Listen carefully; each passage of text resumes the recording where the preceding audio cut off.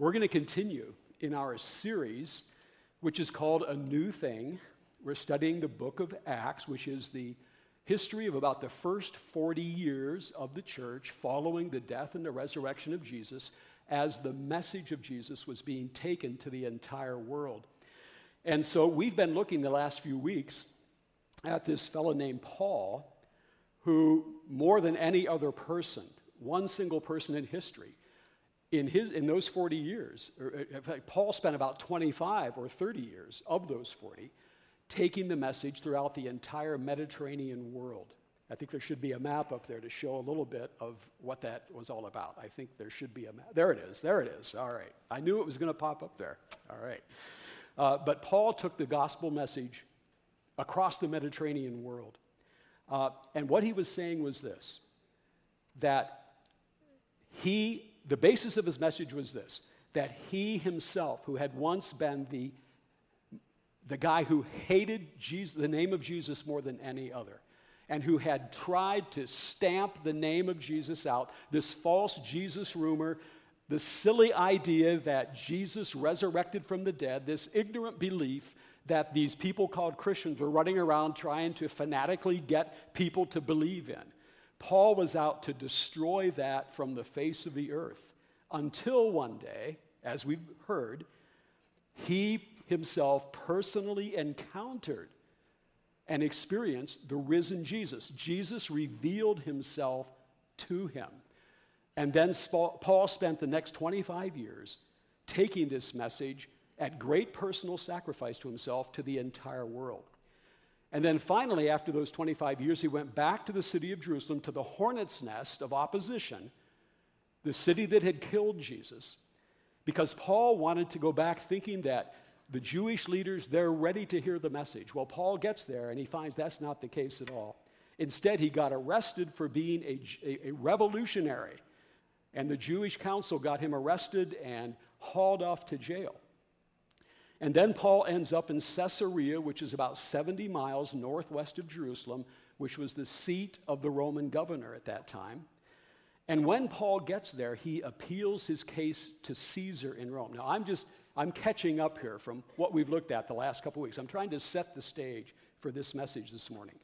So now Paul sits in jail for 2 years until a new governor, whose name is Festus, comes to power. Now, Festus doesn't know quite what to do with Paul. So when King Agrippa, who ruled over some of the areas in Israel and Judea, he was an expert on understanding Jewish people. He came and paid a visit to Festus because he was the new governor, and Festus arranged to have a meeting with Paul because he thought maybe Agrippa can help me understand this guy. So the meeting's set up. Festus and Agrippa are there, and the scripture says that they're dressed in all their royal, regal robes. And along with them are several of the high-ranking Roman officials and the Roman commanders. So the elite of the city, they've gathered in this room to hear Paul. Paul comes in. Luke says that his wrists are in chains. Paul's been in chains for 2 years now, sitting in a prison, as I said. And you would think, after 2 years of his case being delayed and just sitting there, Paul would have come out fighting. He would have come out raging and lashing out at these guys for the injustice. But that's not the picture we get. Instead, Paul sees this as a great opportunity to share the message of Jesus with such a royal, influential group of people. Paul never missed an opportunity to share the name of Jesus with people. Now, how is that? Well, I want you to take a look at this picture. What do you see up there? All right. Well, we see a tree above the ground, and we see a root system underneath. And I think this tree, this root system, represents the brand new way that the Apostle Paul, after he met Christ, began to view people. He learned to see people in a new way. Now, the tree above the surface, that represents the part of our lives that everybody sees, what we see in each other here today. But all of us, human beings, have a very deep root system underneath.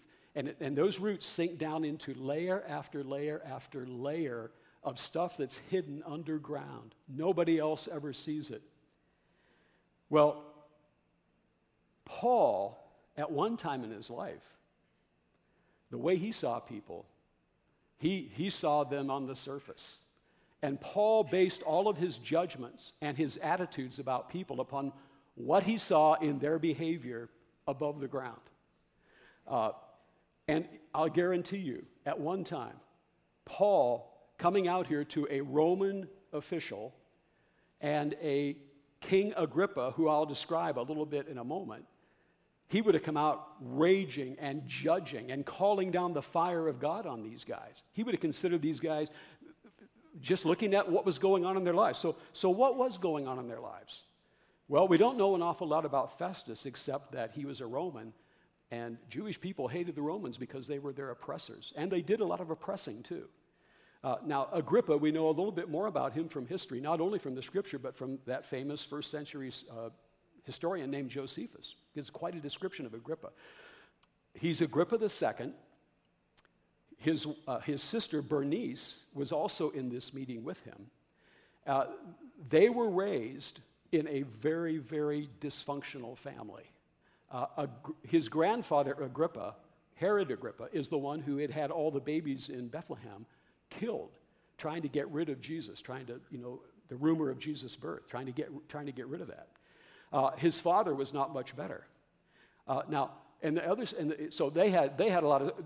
So when we look at this root system, what's under that root system? There's two things: the things that we do wrong in life. We call them sins, and we all have things hidden down deep inside of our lives that we have done wrong. Nobody else may see it, but we know it. And under the root system, or underground, there is also, it represents the wounds of our life, the wounds of our past, the damage that's been done to our lives. So when I talk about the fact that Agrippa and Bernice had been raised in an extremely dysfunctional family, these were two very, very wounded people. In fact, it was more than a rumor that Agrippa and Bernice, they were brother and sister, but they were living in some pretty sexually inappropriate relationships with each other. So they had some problems in their lives. And as I said, the old Paul, he would have jumped on this and he would have just called the fire of God down. But Paul is showing us here how followers of Jesus see people in a brand new way. How Christians, followers of Jesus, reach out to people seeing their value. And a Christian never puts themselves in the seat of God. God is the judge. We can't take that seat. In fact, if you go back to the Garden of Eden, the story of what Adam and Eve did, when they ate of the tree of the knowledge of good and evil, what that really means is, it was at the center of the garden. It means that they were putting themselves in the seat of those who can determine what is right and wrong. They were taking God's place as judge. You know, the most deadly disease of humanity, the sin that Jesus most often exorciated, he just got down on, was when a human being makes themselves a judge. And so when we look at people, based upon what we see in the behavior and attitudes at the surface of their life, we are making horrible misjudgments, and we're failing to see the value of that human being. Now, this is Mom's Day, Mother's Day. There can be lots of wounds. We celebrate and honor all of our moms. But you know, someday, there can be some hurting moms in this room here today. I know we have some moms in this room who have experienced the greatest pain that a mom can, and that's losing one of their children. I don't know how a person can endure that, but there's some moms here that have walked through that. There are some people here today, some women here today who've probably wanted to be a mom, and it just hasn't happened. Or maybe you're here and the relationship between yourself and your mom, it's just not something that you really can celebrate. We have that reality in our world too, don't we? Those are the wounds. Those are what we see. Those are what we walk around with under the surface of our lives. Maybe there's a mom here who's come through the pain of divorce. We don't know the story behind all that. So we have to be extremely careful. I would take a moment for every Christian in this room, every follower of Jesus. Let's do a spiritual health checkup. Because the most deadly disease that can creep into a Christian's heart is to make unfair judgments about other people instead of being a person that everybody loves to be around. May God help us to be the kind of person, whether we're in church or outside of church, whoever we're with, even if we're standing here like Paul before our accusers, there was something in Paul's life that witnessed to them about how he cared for them, how he loved them. That's got to be the witness that we share with our world. Anyhow, so Paul has the floor. And what does he say? Well, Luke tells us what he says. Then Agrippa said to Paul, "You may speak in your defense." So Paul, gesturing with his hand, and I know I do a lot of gesturing with my hands too, so I'm right there with Paul, okay, in that regard, okay, all right. Paul, gesturing with his hand, started his defense. And he says this, "I am fortunate, King Agrippa, that you are the one hearing my defense today against all these accusations made by the Jewish leaders, for I know that you are an expert on all Jewish customs and controversies." See how respectfully he's talking to Agrippa. "Now please listen to me patiently. As the Jewish leaders are well aware, I was given a thorough Jewish training from my earliest childhood among my own people and in Jerusalem. If they would admit it, they would know that I have been a member of the Pharisees, the strictest sect of our religion. Now I am on trial because of my hope in the fulfillment of God's promise made to our ancestors. In fact, that is why the 12 tribes of Israel zealously worship God day and night, and they share the same hope I have. And yet, Your Majesty, they accuse me for having this hope. Why does it seem incredible to any of you that God can raise the dead?" What Paul is simply saying is, all of the prophets of the Old Testament had promised the day when the Savior would come. And now Paul says, he has come. He's come in a way beyond what we would have ever imagined. He didn't come just to set up a kingdom. He came to be our Savior, to die on a cross and rise from the dead. But now I'm going around telling this hope, but it's landed me in jail, the very thing we've hoped for down through the centuries. Then he asks this question, and I think this is a really important question. Why does it seem incredible to any of you that God can raise the dead, that Jesus would be risen from the dead? Now, I want to direct that question here today, too. Perhaps you are a person who you cannot entertain the assumption that anything so miraculous as Jesus truly resurrecting from the dead could ever possibly happen. So perhaps I'm speaking to some people here today whose mind is sort of closed to that idea. I would like to suggest this, though. If your mind is closed to the supernatural and the miraculous, I would suggest that you have locked yourselves in to a very limited, narrow view of reality. Nothing wider, nothing deeper to our significance as human beings, our meaning. And to hold this kind of narrow view, I think requires every human being to suppress, I would say sort of suffocate the deep longings and imagination inside of us that cry out day and night for a much richer, deeper meaning to the story, to the human story. You know, the movie Tolkien is out right now. I'm a huge Lord of the Rings fan. I read the books back in the 70s, and I know some of you weren't even born then. I digested those books, and those books are thick books.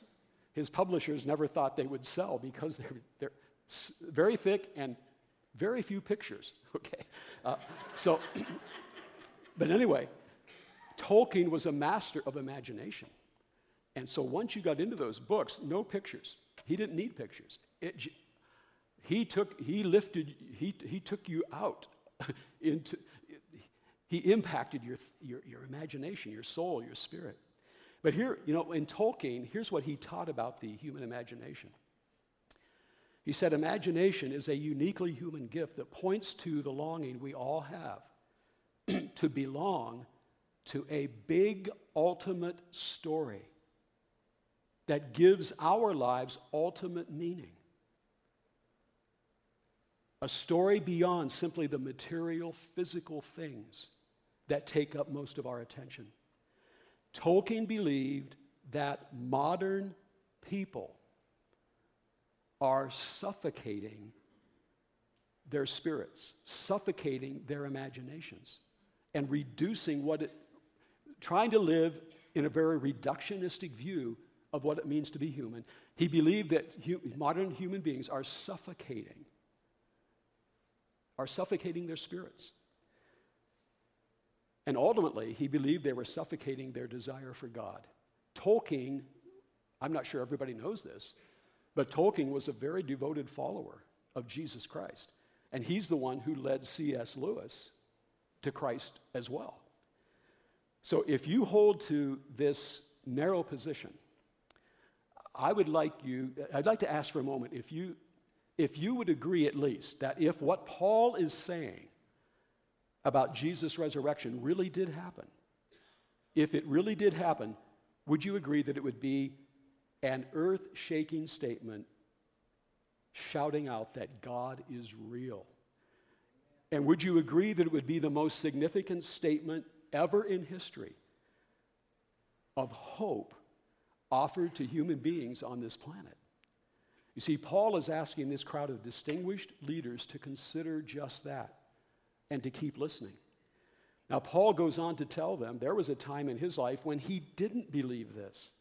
As I said a little bit ago, he despised this entire idea. He thought that the idea that anyone would rise from the dead is pure silliness. It was baloney, a rumor of fanatics.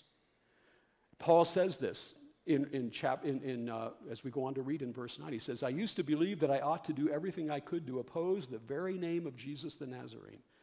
Indeed, I did that in Jerusalem. Authorized by the leading priest, I caused many believers there to be sent to prison. And I cast my vote against them when they were condemned to death. Many times I had them punished in the synagogues to get them to curse Jesus. Can you picture Paul going in here and arresting people and saying, okay, you got one choice. Step up here and deny that you've ever heard, deny Jesus. Curse him. If you'll curse him, you'll live. If you don't curse him, you die. That was Paul. And yet what Paul saw, beginning with Stephen, the first martyr, he saw Stephen die praying for the people that were stoning him. And then he went on to arrest and kill countless others, and he saw the same kind of loving, gracious attitude that was unbelievable to Paul. I'm going to say more about that in just a minute. But anyway, Paul goes on, then, and he goes on, and then he says this to the rest of the crowd. Let me read some of the words he says. His testimony, he gives his testimony. He says, one day, I was on a mission to Damascus. And now, we've covered this story a couple times already, so I'm just going to summarize it. Paul is on his way to Damascus to kill some more Christians. He gets up close to the city, and Paul says this bright light came shining down from heaven. He fell to the ground. And Jesus Christ revealed himself to him. In fact, this is how Paul says it. We all fell down, and I heard a voice saying to me in Aramaic, Paul says. And that would have been the language that Jesus spoke during his 3 years of ministry. He spoke in Hebrew Aramaic. And so he says, Saul, Saul, that was Paul's Hebrew name. Why are you persecuting me? It is useless for you to fight against my will. And then Paul asks this question. He hears God speaking to him, but Paul is asking, God, identify yourself to me. And this is the answer. He says, who are you, Lord? And the Lord replied, I am Jesus, the one that you are persecuting. That's who Jesus Christ is. And that's who Jesus Christ said he was during those 3 years of ministry. Again and again and again. Jesus said, I am the Son of God, sent Savior, Redeemer. And several times over, Jesus repeatedly stated, I have the power to lay my life down. I have the power to take my life up again. And Jesus foretold his own resurrection. And then the scripture goes on. Jesus says to Paul, get on your feet, for I have appeared to you to appoint you as my servant and witness. Tell people that you have seen me, and tell them what I will show you in the future. And I will rescue you from both your own people and the Gentiles. Yes, I'm sending you to the Gentiles to open their eyes so that they may turn from darkness to light and from the power of Satan to God. Then they will receive forgiveness for their sins and be given a place among God's people who are set apart by faith in me. Now, I want to come back to the heart of what Paul just said right there. This is the message, the essence of the message that he preached when he went around to people and what he was sharing that day. He says, I preached first to those in Damascus, then Jerusalem, and throughout all Judea, and also to the Gentiles. Here it is, that all must repent of their sins and turn to God and prove or demonstrate that they have changed their lives, that true change has occurred by the things that they do, by the life that they go on to live. The heart of the message about Jesus, the major word, is repent. Paul got that straight from Jesus, because when Jesus came into the world, the thing he went around saying, he said, repent, for the kingdom of God is near. Repentance is the door into this reality that goes beyond this limited reality we've shrunk ourselves down into. Repentance leads to a personal revelation of Jesus Christ to the person that will humble themselves and come to him repentantly. So let's explain what that word means. The word repent in the Greek language in which Paul was writing this letter, or in which Luke was writing this letter, it means to change your mind and change directions. It really means I have been living my life with my back turned toward God, walking away from him, maybe even running away from him, maybe even resisting, angry, doubting, just my back turned and running away from God.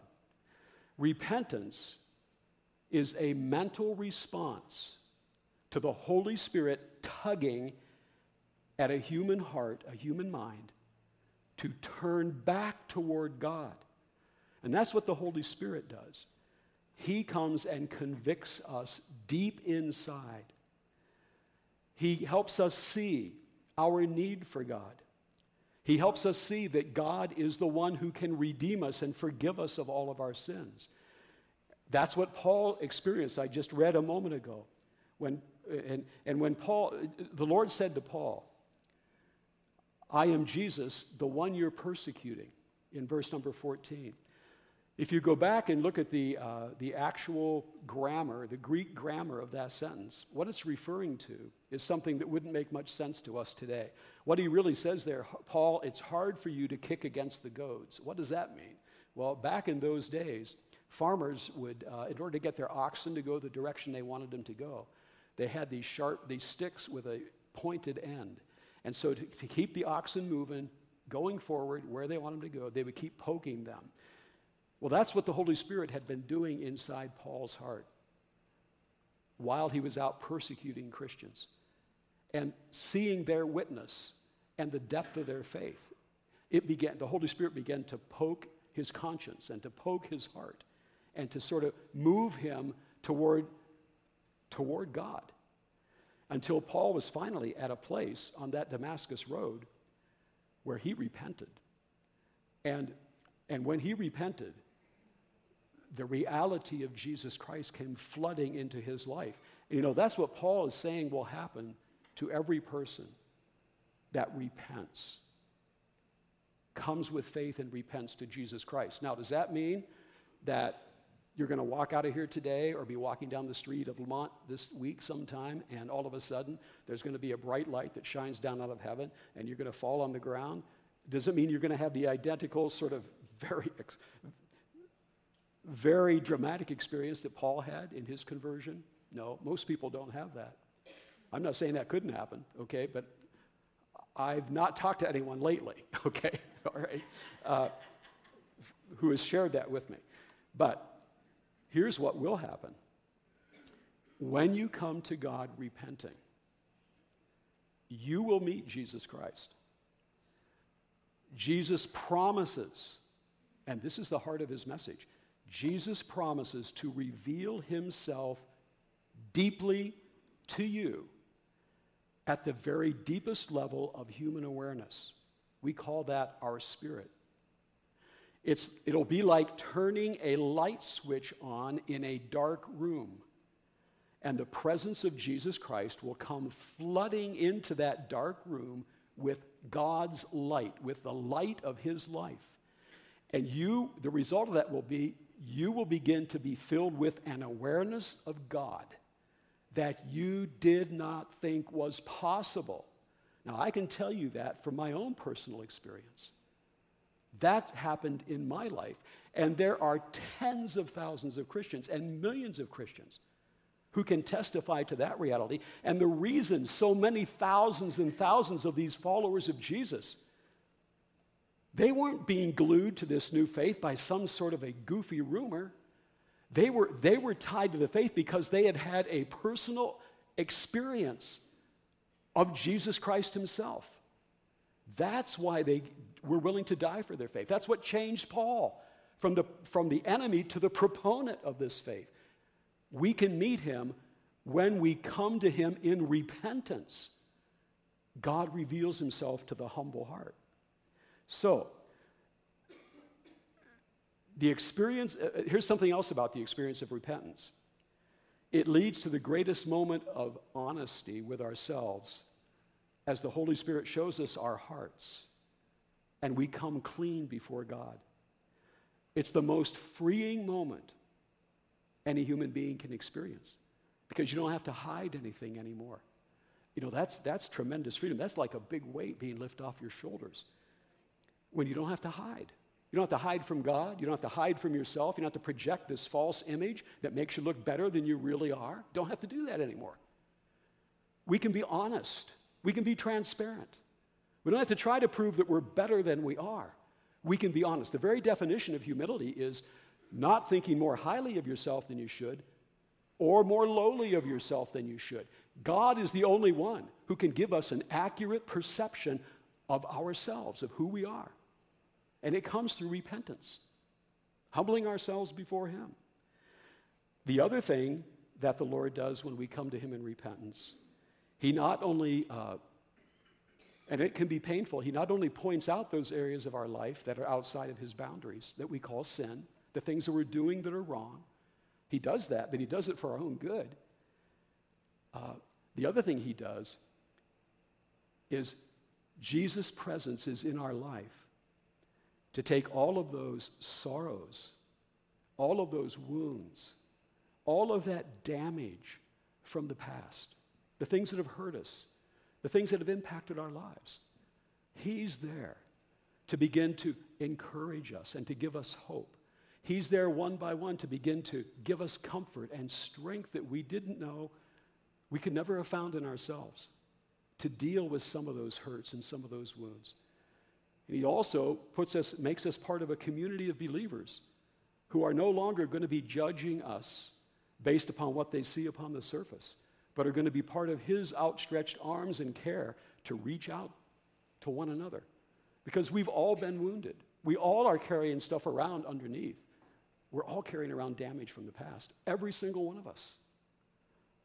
That's the message of Christ. That's what happens when Christ comes into a person's life.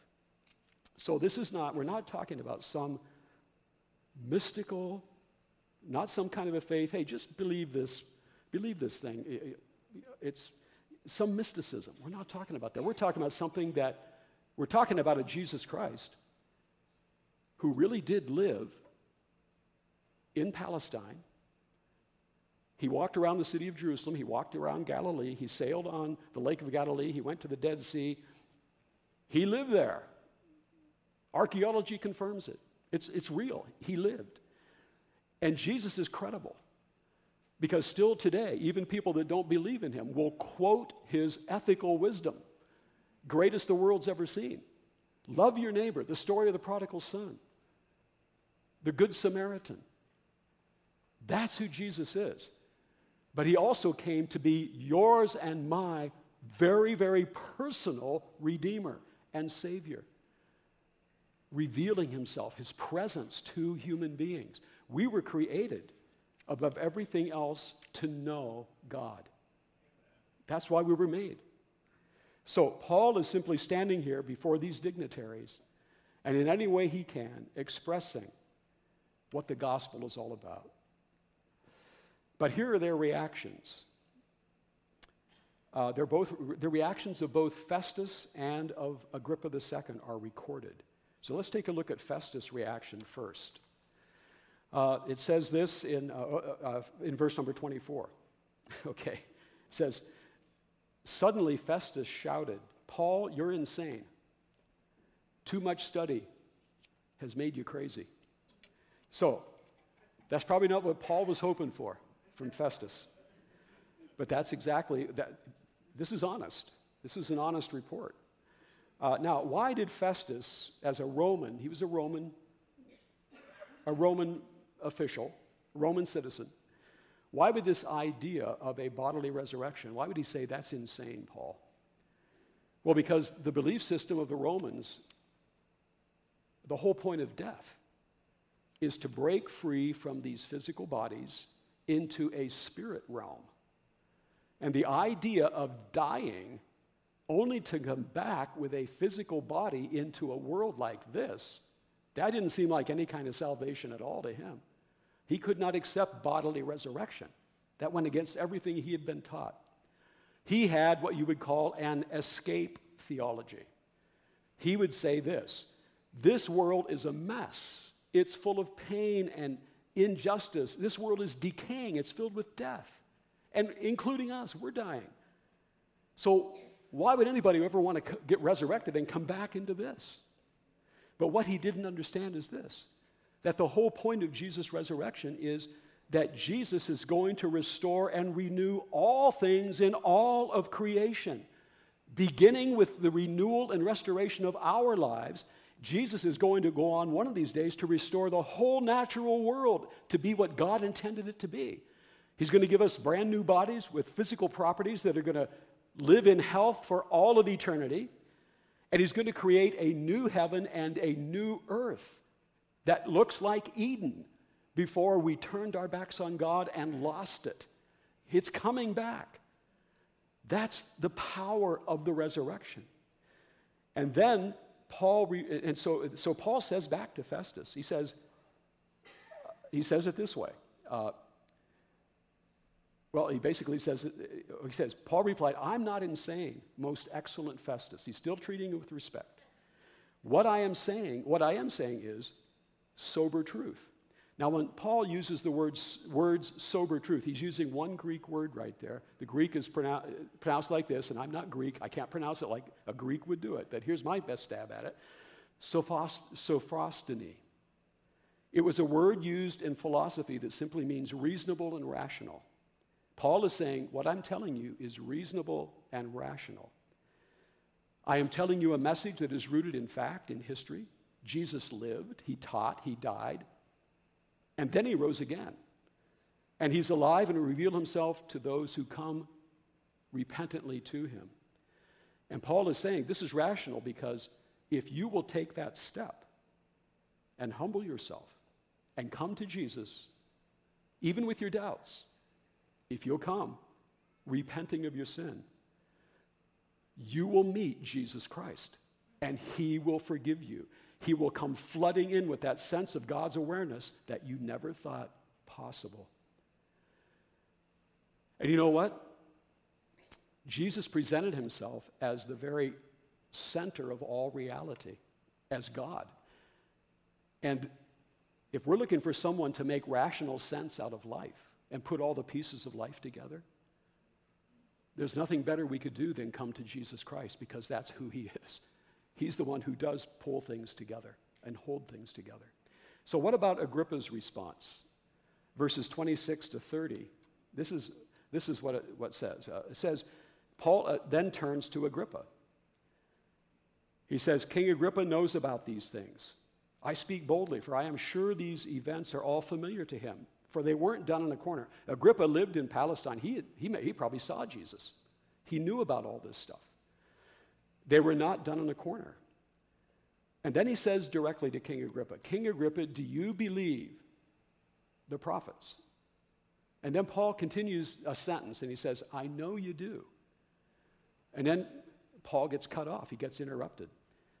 Verse 28 says, Agrippa interrupted him.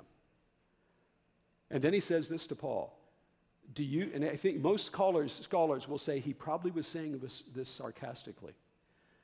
Do you think you can persuade me to become a Christian so quickly?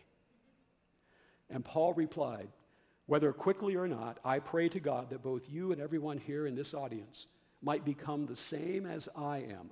He meant a follower of Jesus, the same as I am, except for being in these chains. So, here's the point, and I'm going to wrap it up here. Human beings can resist God. If we have never turned to the Lord, we can resist the Holy Spirit when he calls us, does that nudging in our minds to come and receive Christ, to come repentantly. He calls us to repent. What is that call to repentance? I'll tell you what it is. It is God's invitation to an eternal change of direction in your life.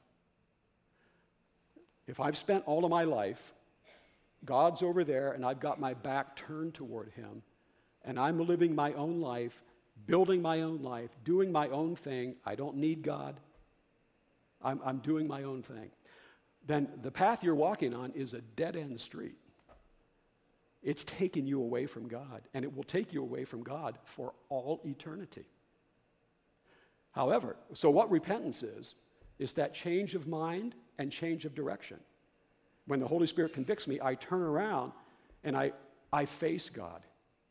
And then I begin to walk toward God. And what this walk toward God is, it's his invitation into a life in him that will go on forever and ever and ever. So to resist the Holy Spirit and his call to repentance is the most damaging thing any human being could ever do. If Jesus is who he said he was, and I believe he is. And if you're still thinking, maybe if you're not convinced that he is who he said he was, I don't think there's anything that would be worth more investigation than that, to take a serious look at who Jesus Christ is. Because we can resist, we can walk away from God. He gave us that ability when he gave us freedom to choose. Now, the other thing is this. If we are followers of Jesus, we can also resist the Holy Spirit. We can resist the Holy Spirit when he calls us to go deeper in our faith, deeper into Christ.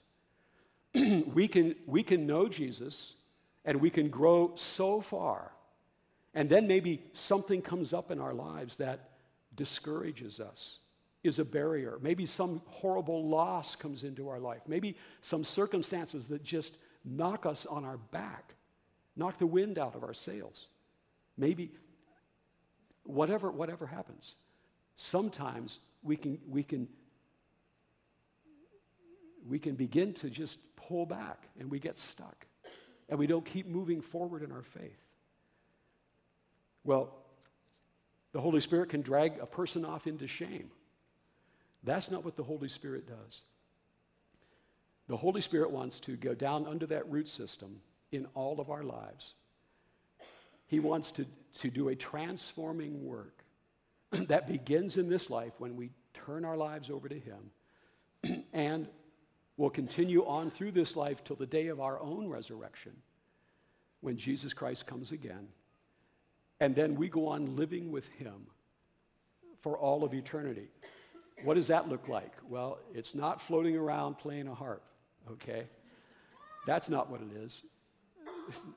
I don't know who dreamed that up, but what it is, we're going to go on living in eternity, flourishing more and more, exploring more and more of the wonder of God's creation and the beauty that God created us to experience.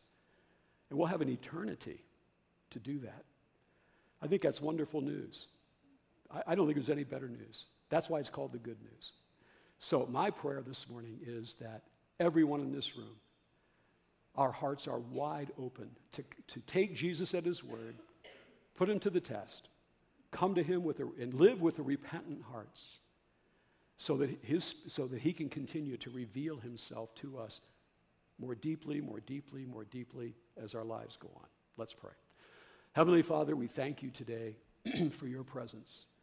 And Lord, we are desiring, Lord, that you do reveal yourself to us, Lord, in this profound way that we've sought to express this morning through Paul's life. Lord, so I pray for those that are maybe making this choice for the first time to come to Christ. I pray, Lord, as they come, you will reveal yourself to them. I pray for every follower of Jesus in here who may have become discouraged or whatever, that Holy Spirit, we will, in the midst of our discouragement, not fall into shame, but instead, Lord, just continue to live with our hearts open and yielded to you so that you can lead us even in the middle of our pain and guide us through it, Lord. Heavenly Father, help us to keep our eyes upon the future, upon the day when we're going to see you and spend our eternity with you. But until that day, help us to be engaged with living here and letting this message be shared with our friends and our neighbors and people around us. Give us the same passion that Paul had to tell other people about that, about you. And we pray these things in Jesus' great name. Amen.